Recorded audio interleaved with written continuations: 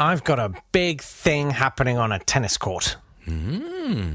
I've got the reason you can't get good cigars.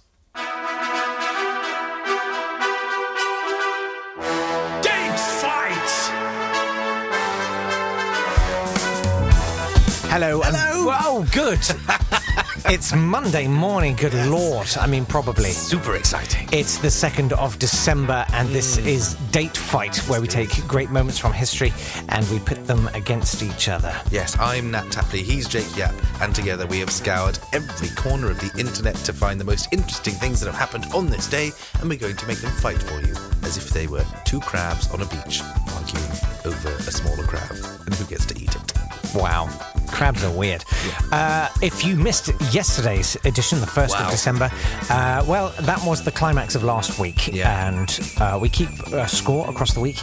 And I came so close to winning. I was so close to winning. But then I didn't. And then we had to do a forfeit. And if you want to hear the forfeit... Brilliant.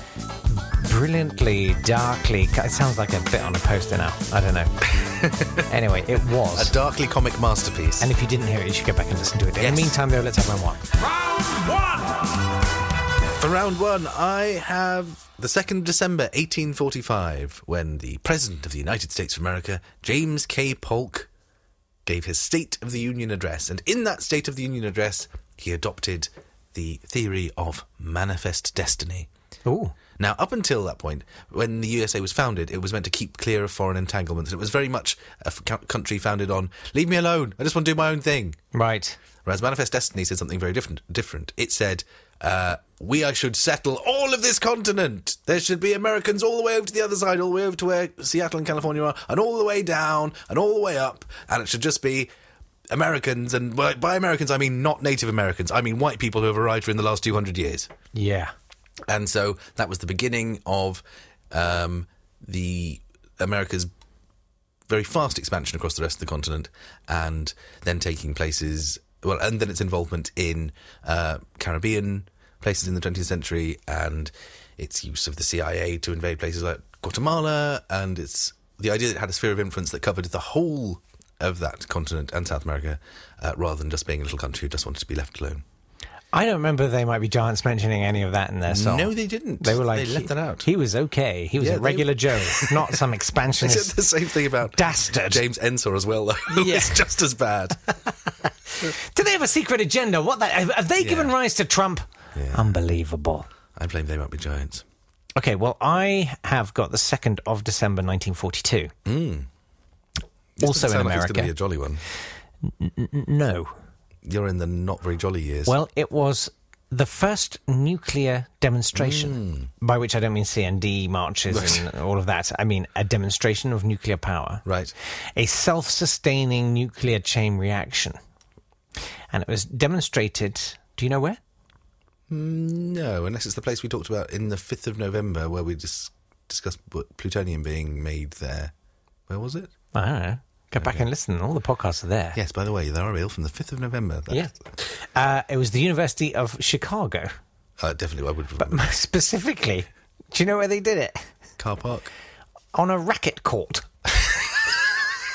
Where should we do the nuclear chain reaction? Do it on the racket court. We're going to forge a new sun somewhere. Where should we? Well, no one's using the tennis courts at 2. Yeah. We'll be done by lunch. We did have a booking for a lab. I'm sure we booked it. No. We've got the chess club in there. Yeah. Yeah, it was underneath the bleachers of Stag Field. It was a racket court. Underneath the bleachers? They didn't even actually do it on the court? I mean, I think they got people off the bleachers before they were... Why didn't they do it on the middle of... Ladies and gentlemen, it might be a little bit warm. Just momentarily. We are recreating the fictional power of a small star.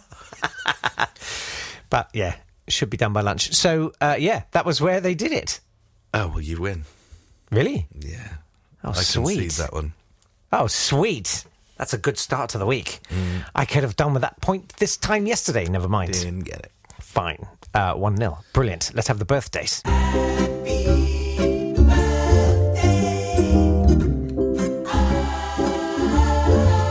Let's say happy birthday to Georges Seurat, who did paintings full of dots. Pointillisme. I've got nothing against Pointillism. Yeah, I'm not a pointillist. All them dots everywhere. There's just too. All I'm saying is there's too many dots. I'm not pointillist, but there's too many dots.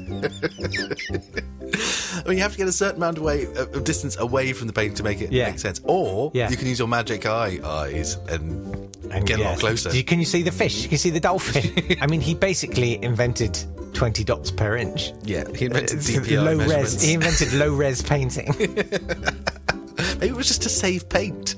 Maybe. I don't have to color. I don't have much red left, but if I do... Yeah, he was the first inkjet. Also, happy birthday to Penelope Spheris, who directed Wayne's World. Oh, wow. It's her birthday today. Happy birthday, Penelope. And Britney Spears, who was the most searched person on the internet between 2000 and 2009. Good Lord, really?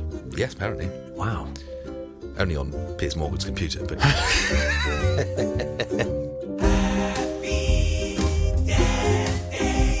Happy Death Day to the Marquis de Sade. Oh. He was completely bonkers. He spent 32 years in different asylums, 11 years in the Bastille. Crikey. And wrote lots of books, which are essentially, I say books, they're not novels, they're just lists of different ways people can abuse each other. To-do list. Yeah. First hang off from ceiling, then... Yeah, then take out the compost. Yeah. Yeah. And then he'll do another chapter which is just the same in reverse. It's not narratively very exciting. No. Or really on any other level. No. Is it really? No. It's all just a bit. It's a bit clinical. Yeah. Yeah.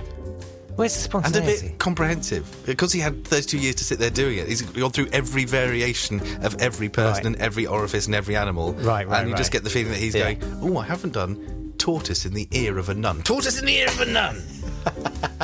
Did he just have, like, dice? You know, you just throw 3 dice. Like those terrible 90s markets. Lick, shoulder.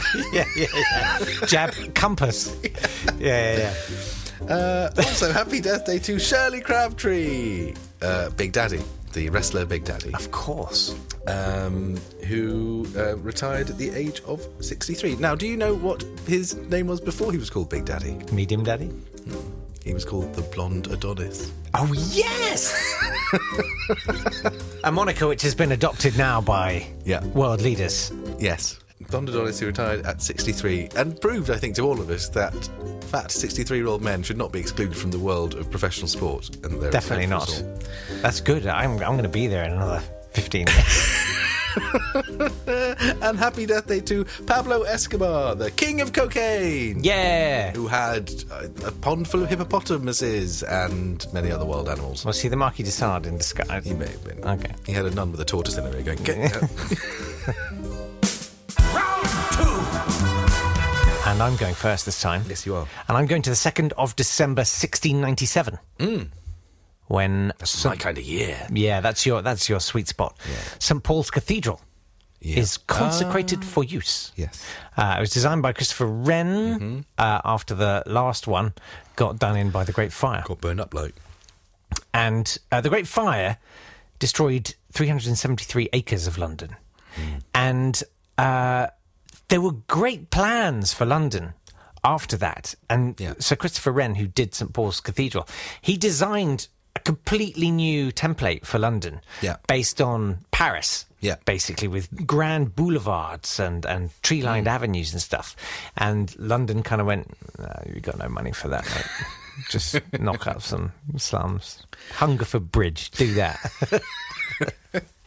Although Paris could only be Paris because in the 19th century they knocked most of the buildings down, kicked the poor people out. Went, oh, we need a lovely boulevard line with trees here, not houses full of where people live. Yes. But where shall we go? I don't care. Boeuf. Je m'en fous. Well, what you got? Okay, I have the 2nd of December 1961, when Fidel Castro doesn't admit, he finally comes out and says, I'm a Marxist-Leninist and we're going to be a communist country. Having taken over the country in 1959, he spent 2 years essentially playing America and Russia off against each other to see who's going to give him the most money. Right. And he went to America in 1960 to say, hey, we're lovely capitalists. We would love to be part of your... We love your Coca-Cola. Yes, we just, don't like your casinos and the sugar fields, which we've nationalised, but the rest is fine. Okay. And Eisenhower refused to meet him, and he sent Nixon out instead, which is never a good idea if you want to make a good impression on someone, to send out Richard Nixon, the sweatiest, grumpiest man in politics. And they didn't get on. No. Suffice to say. So Castro went back and then tried to get loans. Essentially, Castro needed some money and was going to be friends with whoever gave him the money. He tried to get a lot of oil from Venezuela, but they said no. He tried to get money from America. The Americans said no. And so the Russians then gave him $100 million, and he said, guess we're communists now. Guess what, guys? I just worked it out. We're all really communist. And that then led to... well, also, he was minded to do that, I think, because the US had already tried to invade once with the Bay of Pigs earlier that year. Yeah. I mean, that's quite an important detail. Yeah, it's a little detail. And so that's the beginning of United States proper hostility to Castro. And yeah, apart from the invasion. Yeah, well, yeah, that invasion was nothing, mate. Yeah, well, now I've got the... if you keep invading, I will definitely, at some point in the future, say I'm a Marxist-Leninist. Yeah. And then, right. Look who's laughing now. Yeah. Look who's got Soviet missiles in their backyard. Mm-hmm. And so that is what I think is the most important thing to have happened. You know, Cuba's got, certainly had, I haven't checked lately, the lowest infant mortality rate in the world. Does it? Yeah. They've got incredible healthcare and amazing literacy rates. So stick that in your communist utopia, mate. Yeah. Just saying. Yeah. Something not interesting, but I'm saying it, and I'm going to go on saying it. Okay, well, seismic moment in geopolitics or some church. Okay, fine. Yes. Pulls it back at the end of the day. What does that take us to? 1-1, doesn't it? 1-1, yeah, fine. 1-1. Yeah. You squandered your lead. All right. On Christopher Wren.